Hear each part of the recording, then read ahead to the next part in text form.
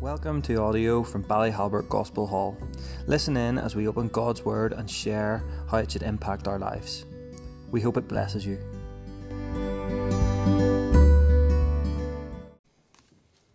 Good morning, everybody. Nice to be back. We were sort of joking on the way in that down the years I've come down the peninsula, lovely and sunny and nice. But then you come on days like this here when it's rather bleak and wet. It just lets us know that life is a mixture of sunshine and rain. We just have to learn to live with both, whether we like it or not. We're not always given a choice.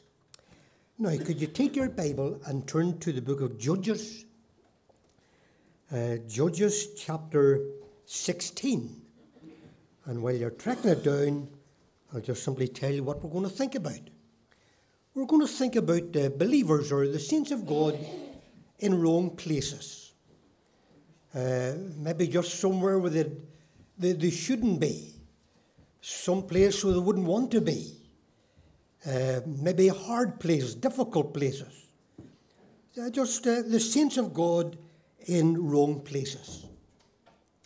And here we're thinking about Samson. Depending on the time, we might take a wee look at Daniel. But for now, we're thinking about Samson. Now, if Samson was sitting here this morning, who would he be? How do you recognise him? Well, you wouldn't be pointing a finger at me and saying, do you think that's him there? I think you'd be looking for somebody a wee bit bigger and a wee bit more muscular than myself. He maybe would take 2 seats. He'd be sitting there with a hair like a lion's mane. He's a kind of fella, and you look at him and say, I better not pick a fight with him. He'd take the biggest of us and throws out the window. Big and strong and muscular. That would be Samson. And yet, take a look at chapter 16 and verse 21. You'll find this rather unbelievable. This is Samson, this big, strong, muscular man, and here he is. And the Philistines took him. They took him. They eventually were able to get a hold of him and hold on to him. In the past, they couldn't do that. But this time, they got him. He's now in their control. They have taken him. What have they done to him? They put his eyes out. He's blind. You think of the pain of that, the awfulness of it. They have this man held down. And whatever way they did it, they now have gouged out his eyes, and he's blind. He can't see. It's an awful thing for a believer to be in that kind of a spiritual condition where the spiritual eyesight is all gone. And there's nothing but confusion and doubt, and he can't understand the things of God or the ways of God, and spiritually blind. Here's this big, strong man. The Philistines have taken him. They put his eyes out. He cannot see. It's an awful place to be in, isn't it? And then it says, and they brought him down to Gaza. That's where they are. They've taken him from where he belongs to where they belong. He is now in their environment. You're going to live where we are. We're going to control you now. You're not going to be free to live, where God wants you to be. You're going to be living in our environment. And they brought him into Gaza, and they bound him with fetters of brass. They're not going to take any chances. Because in the past, you see, they bound him with fetters of grass and fetters of rope. And of course, he's able to snap all those fetters and take the jawbone of an ass or whatever and slaughter them. And even though they now have him under their control and they put his eyes out, they're not going to take any chances. They're going to put him in fetters of metal. He is now bound. He is under their control. God wants his people to be a free people. And the Philistines that you have to be careful about, and that I have to be careful about, are the Philistines within. Where there's jealousy, and there is envy, and all sorts of lusts, and there's bitterness, and there is anger. There's all those inner carnalities that want to bind us. And we have to be careful about the Philistines that lie within. They seek to bind us. And then it says, and he did grind in the prison house. This is humiliation. This is a man who's tied up like a mule or a donkey. And away back in those days, of course, they had the grinding mill. They must have moved down to the prison house or set it up in the prison house. A big stone basin. And inside the stone basin is a great big stone. And the stone somehow is attached to the donkey or the mule. And the mule is walking round and round in circles, moving the inner stone that's going to grind the barley or the wheat or the corn. It's just round and round in circles. That's Samson. Using what strength he has left. Using what little energy he has left. And he's now going to grind and use his strength and his energy for the benefit of the enemy. Not for the benefit of the glory of God or for the welfare of the Jewish people. He is now going to use what little energy he has for the benefit and for the welfare of the enemy. I think we can safely say that's not where God wants his people to be. That whatever energy we have, whatever talents we have, whatever abilities we have, we're using all of that for the glory of God, the benefit of his people, and not for the welfare of an ungodly world or for the things of the enemy. So there's this big strong man, and he's in the prison house, he's blind, he's fettered, and he's using his energy, what little he has, for the benefit of the enemy. So it sort of begs the question then, how did it all come to this? What led to it? Who's to blame for it all? Now, if you're to go to Samson and say, well, Samson, who do you hold responsible for your awful condition, for your blindness, for being fettered, for grinding for the enemy? Who's to blame for all of this? He might point his finger and says, it's that woman Delilah's fault. Blame her. And there's something about us as human beings, whenever we make a mess of it, we want to try and shift the blame and blame somebody else, and it's always handy to have the wife around to blame the wife. Don't blame me, God. Didn't have him. Lord, it was the woman you gave me. If you hadn't have given this woman from one of my ribs, all would still be well. We would still be in the garden and there'd be no sin in the garden. We'd be walking in the cool of the day, one with the other. But you give me a woman and she messed the whole thing up, and blame the woman. Always wanting to shift the blame. Well, overall, I would simply say it was reckless foolishness on Samson's part. I was back in Magherafelt not too long ago, and I went down the Fair Hill. You remember I told you about the Fair Hill? And whenever I, as a young fella, you see, I worked for a grocer called Gordon Young, and I had the big old shop bicycle and the big basket and delivered the groceries, and sometimes I had to go down the Fair Hill to deliver the groceries to some customers.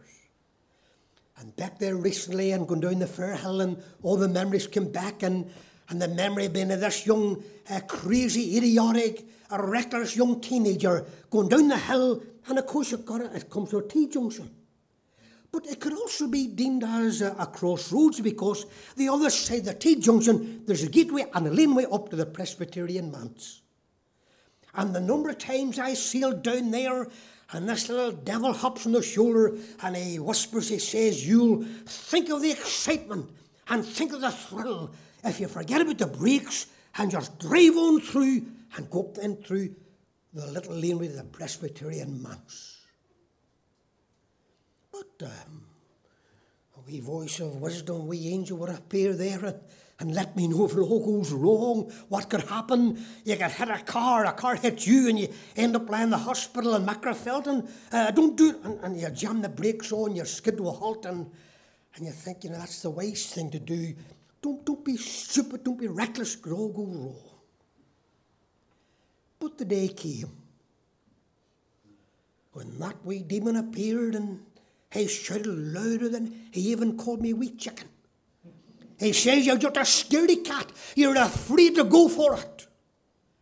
And for some reason, the voice of wisdom wasn't there that day, and I made up my mind, I've got to do it someday. I must experience it. I'm going for it now.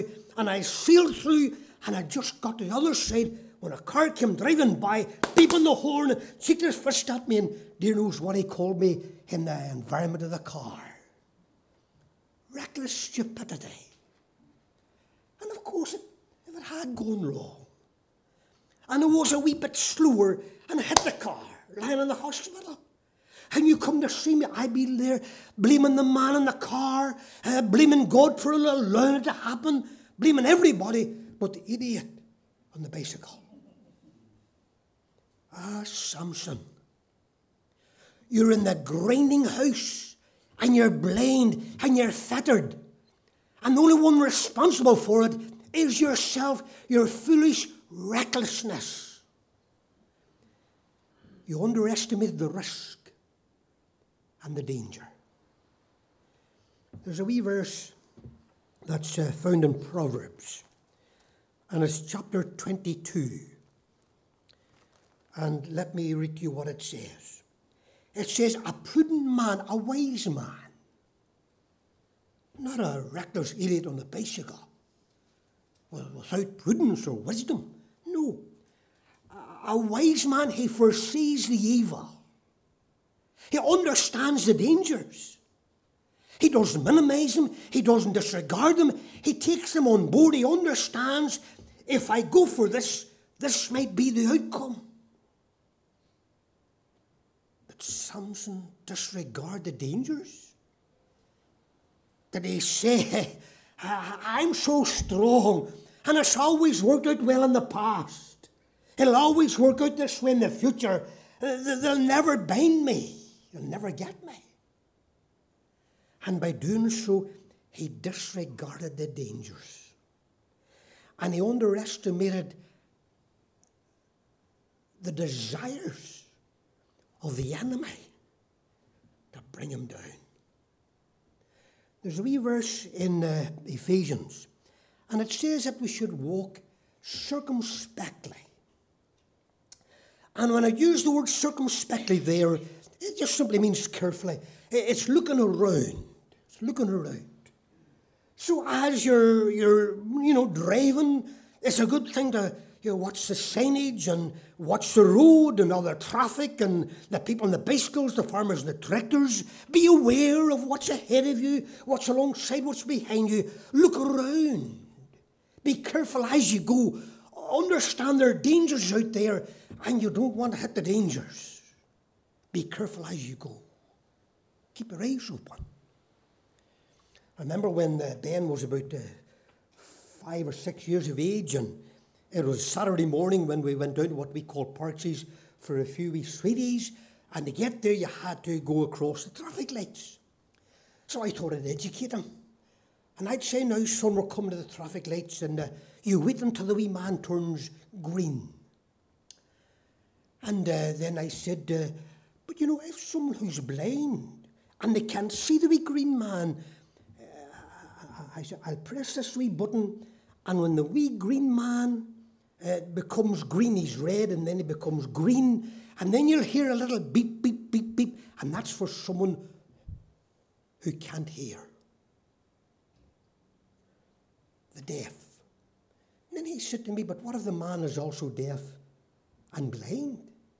And he can't hear the wee sound, and he can't see the wee green man. And I was baffled. I said, son, I haven't a clue. Well, then he says, Daddy, let me tell you something. He says, you see that wee box, the button that you pressed? He said to me, put your hand underneath it. And I put my hand underneath. He says, do you feel a wee button? I says, I do. He says, well, you just wait until the wee red man becomes a green man, and you hear the wee beep, beep, beep, you'll notice something happens to that wee button. And I waited, and of course it all began to happen, and the wee button began to spin. He says, that lets you know, for a man who's blind and deaf, it lets you know it is safe to cross the road. Did you know that? From now on, you're all going around and you're all feeling these buttons and all this here. Is it right? That's right. He taught me something. Why? Because there are dangers out there, and the government want people to cross the road safely, not to be hit and run down. And some people are blind and some people are deaf, and so we've got to consider all those circumstances to get people across the road safely, that they might be careful. There are dangers there. So we need to walk carefully. Do you notice I'm a wee bit more brown colour? A wee bit of a suntan. Not much, but a wee bit. We're just back from, what's the name of the place? Palma Nova. One of those, Mallorca, one of the islands. Nice time of the year to go because all the young people are gone. The nightclubs are all shut down. Just old folk around the place. We have it all to ourselves. But there's still plenty of people about the place. The temperature's just lovely. The burning sun belongs to the summer. This time of year, for people in Northern Ireland, it's just perfect, you see.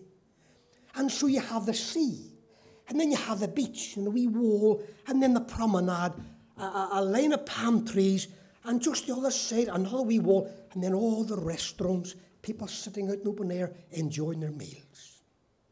So in the evening we decided, I will go for a wee walk along the promenade and the palm trees, every 10 or 15 yards. Now, you know, from Northern Ireland, you're going far away, but you still want a wee touch of home. And I noticed that all these restaurants had the big TV screens playing the football. So I was saying, let's go for a wee walk. A nice wee walk. But we'll walk slowly. See? So we're just dandering along and give me a chance to... And it was a Thursday night, and Arsenal was playing some team, and I was trying to figure out what team were they playing. I couldn't recognise the shirts, and then up in the top left-hand corner is the two names, and I couldn't see too well. And I was so focused on trying to comprehend the name, I head-butted a big palm tree right in front of me.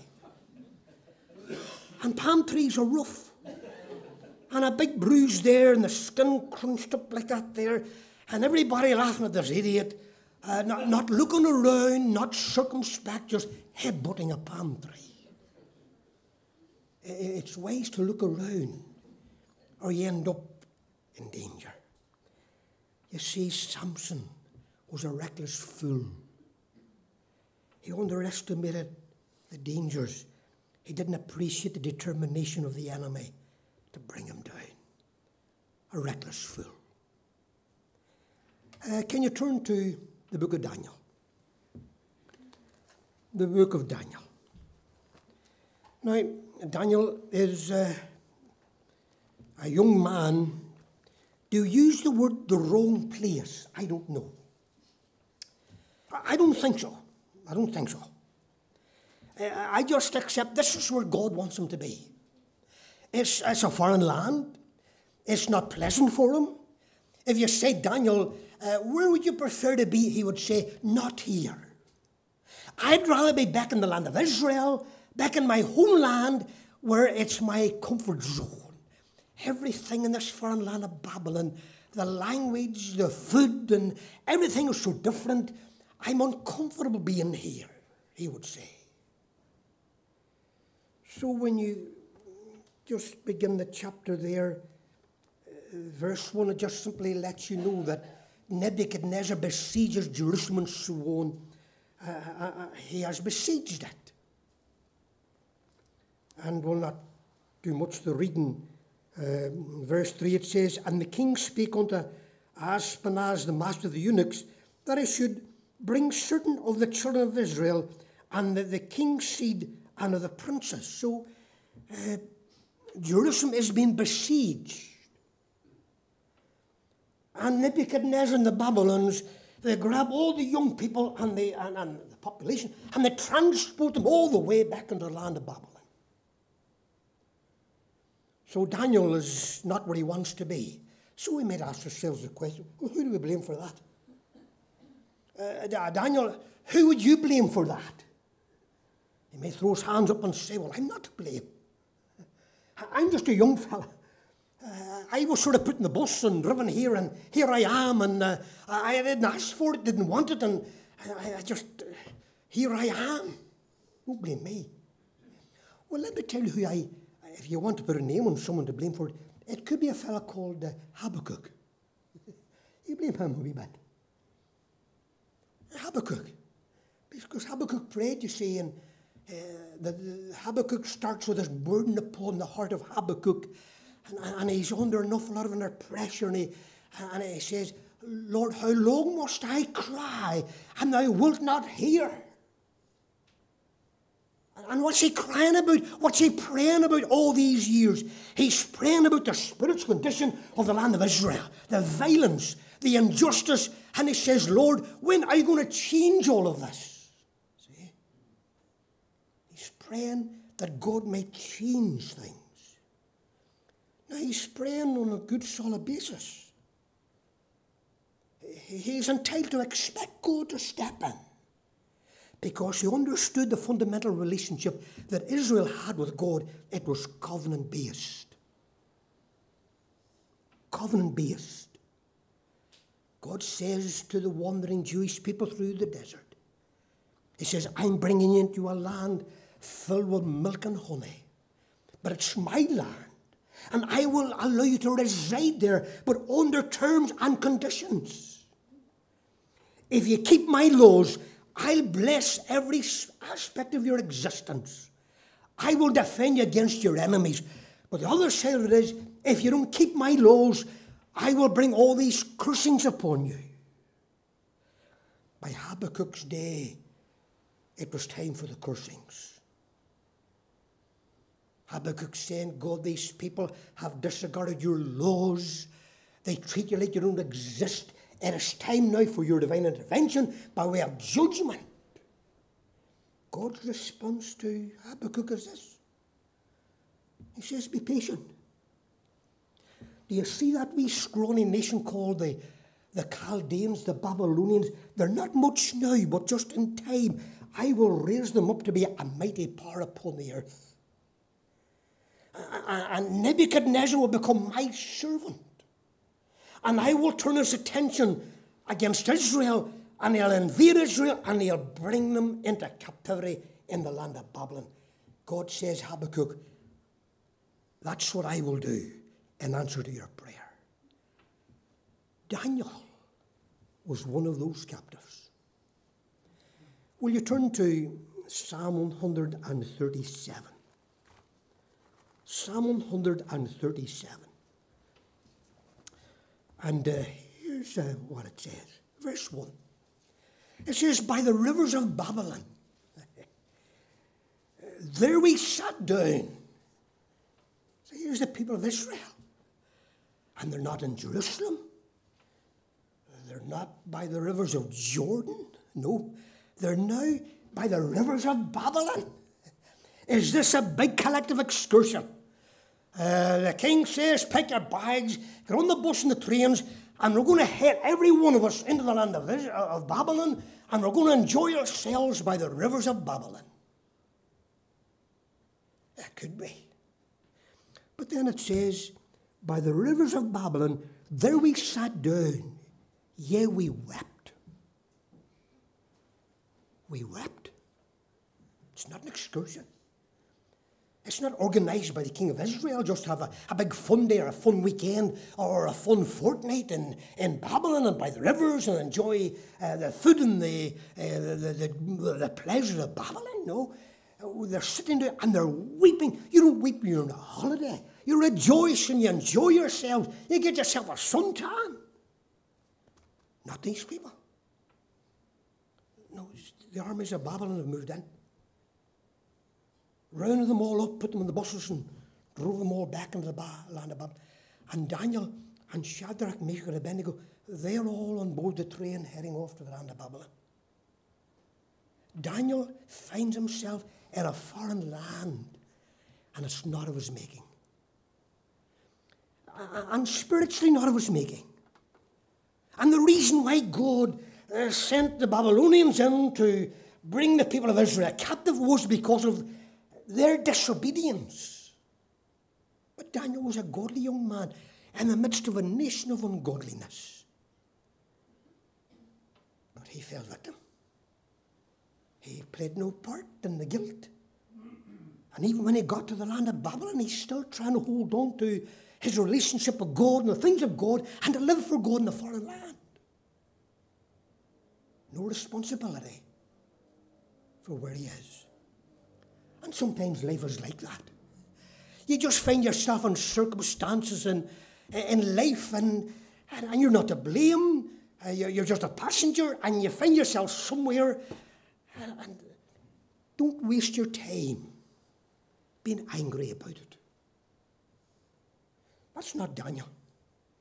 If you read on through the chapters, you'll not find someone spending all of his time raging at God, cursing his Jewish fellows who were responsible for the backsliding and the rebellion against God that brought it all about. No, he's just resigned to his circumstances. This is where God wants me to be. I may not prefer this, but if this is where I'm supposed to be, so be it. I'll just get on with doing my best to live for God. You can allow yourself to become bitter. Oh, I've told you before about when I went to Bible college. Way back 1975, a wee fella from Macrofelt. Hardly ever seen outside Macrofelt. And here's this big, big, big world of Canada. Flat prairies, not a tree or a hill or a mountain of any sort. Flat like a pancake. And you don't know anybody really. And you feel all homesick. And the first, what we call the chapel period, don't worry about that, that's just what they call it over there. The first, when all the students are there, you see, for the first big, big gathering, 200 students and all the teachers. And I'm sitting there and feeling homesick and walks right past me this man, straight back, short back and sides, haircut and walked upright. He was the headmaster, the principal. And just the way that he marched, I thought that man might give me a wee bit of trouble. There's something about the way that his demeanour. And he got up and he's a lovely man. And he was a lovely man, very gracious and kindly and so on. But he was the principal. And the first thing he did, he got us to look at a wee verse in the Bible and a lovely wee devotional and so on. That's a lovely Christian man. But then he closed the Bible and opened another book. And he's not now speaking as a Christian to Christian. He's now speaking as the headmaster. The rules and the regulations of the school. You go to bed at 10 o'clock at night and you get up at 6. And that immediately makes me feel there's something sitting in here that's making me feel uncomfortable. You go to bed at 10 o'clock, back home, that's when you hit the town. That's when life begins. You see. That's when the fun begins at 10 o'clock. Getting up at 6 o'clock, it'll be interesting to see the world at 6 o'clock. I've never seen it before, for the first time. See the prairies at 6 o'clock in the morning. Oh, it's going to get worse. Oh, that's just the beginning of it.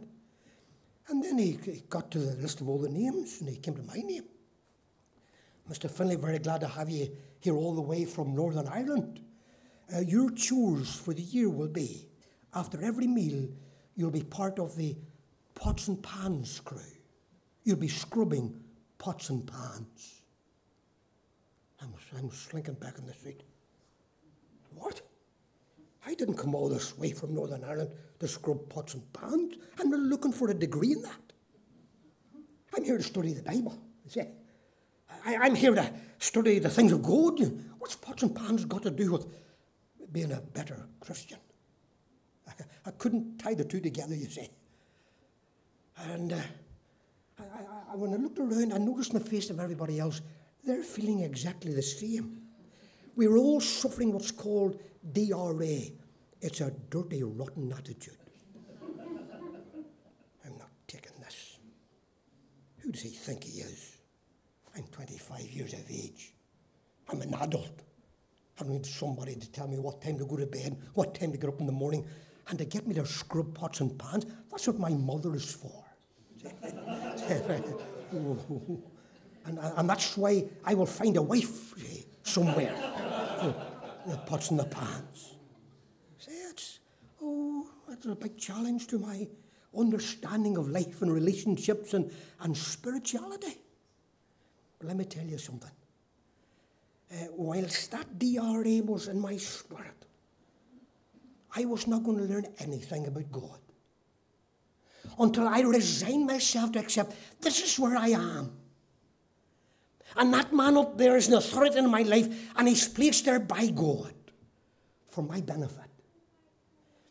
And I may not like the pots and pans, but there might be some spiritual benefit in it. You know, I'll give it a go. And you know, after the year, there are people coming. We were having so much fun. Water fights every day. We had so much fun. People coming saying, could we change you gratis? Could we change you George? You're having a great fun time in there. I was like, no, we're staying where we are. It's too much fun. And when I came back from Bible college, I've scrubbed pots and pans ever since. Bridget got a good husband. It just became so ingrained. I'm not part of scrubbing the pots and pans or something. It's a mental thing, a spiritual thing. To find yourself in circumstances, and if the bitterness is still there, you're not going to get any good out of it. And Daniel's not an embittered young man. He's a young man that's simply saying, Lord, this is where you've placed me. And wherever I am, you've got a purpose in it all. So, Lord, use me where I am. And look at the way God used Daniel in the book of Daniel. Wonderful. So, believers, Samson. Samson. You brought it on yourself by your reckless foolishness. Daniel, you had no responsibility for where you are. You're an innocent young man who find yourself in a foreign land, being forced to speak a foreign language and eat foreign food and so on. You don't like it, it's uncomfortable, but those are the winds of life at times. But you're resigned now to the purpose of God. No matter where you are, God has a purpose for it all. And you're not going to spend the rest of your life being embittered by it all. You'll get out of your bitterness and you'll say, Lord, here I am, just use me. In a family, in a church, in a workplace, wherever God has placed you. Don't waste your time being bittered by it all. Say, Lord, where I am, use me. Let's close with a word of prayer. Father, we thank you for life and the uncertainties of life, and sometimes even the difficult places you place us in. Father, we pray that we'll not waste all of our time just being angry about it and trying to change it. Get us to that place, our Father, where we just recognize this is where you want us to be, and we just get on with it. Father, we pray that we'll not be as foolish or as reckless as Samson, bringing about our spiritual difficulties and disasters because of our reckless foolishness. Teach us, our Father, to heed the dangers. Wise men foresee the evils, and they avoid them. These things we ask in our Saviour's precious name. Amen. God bless you.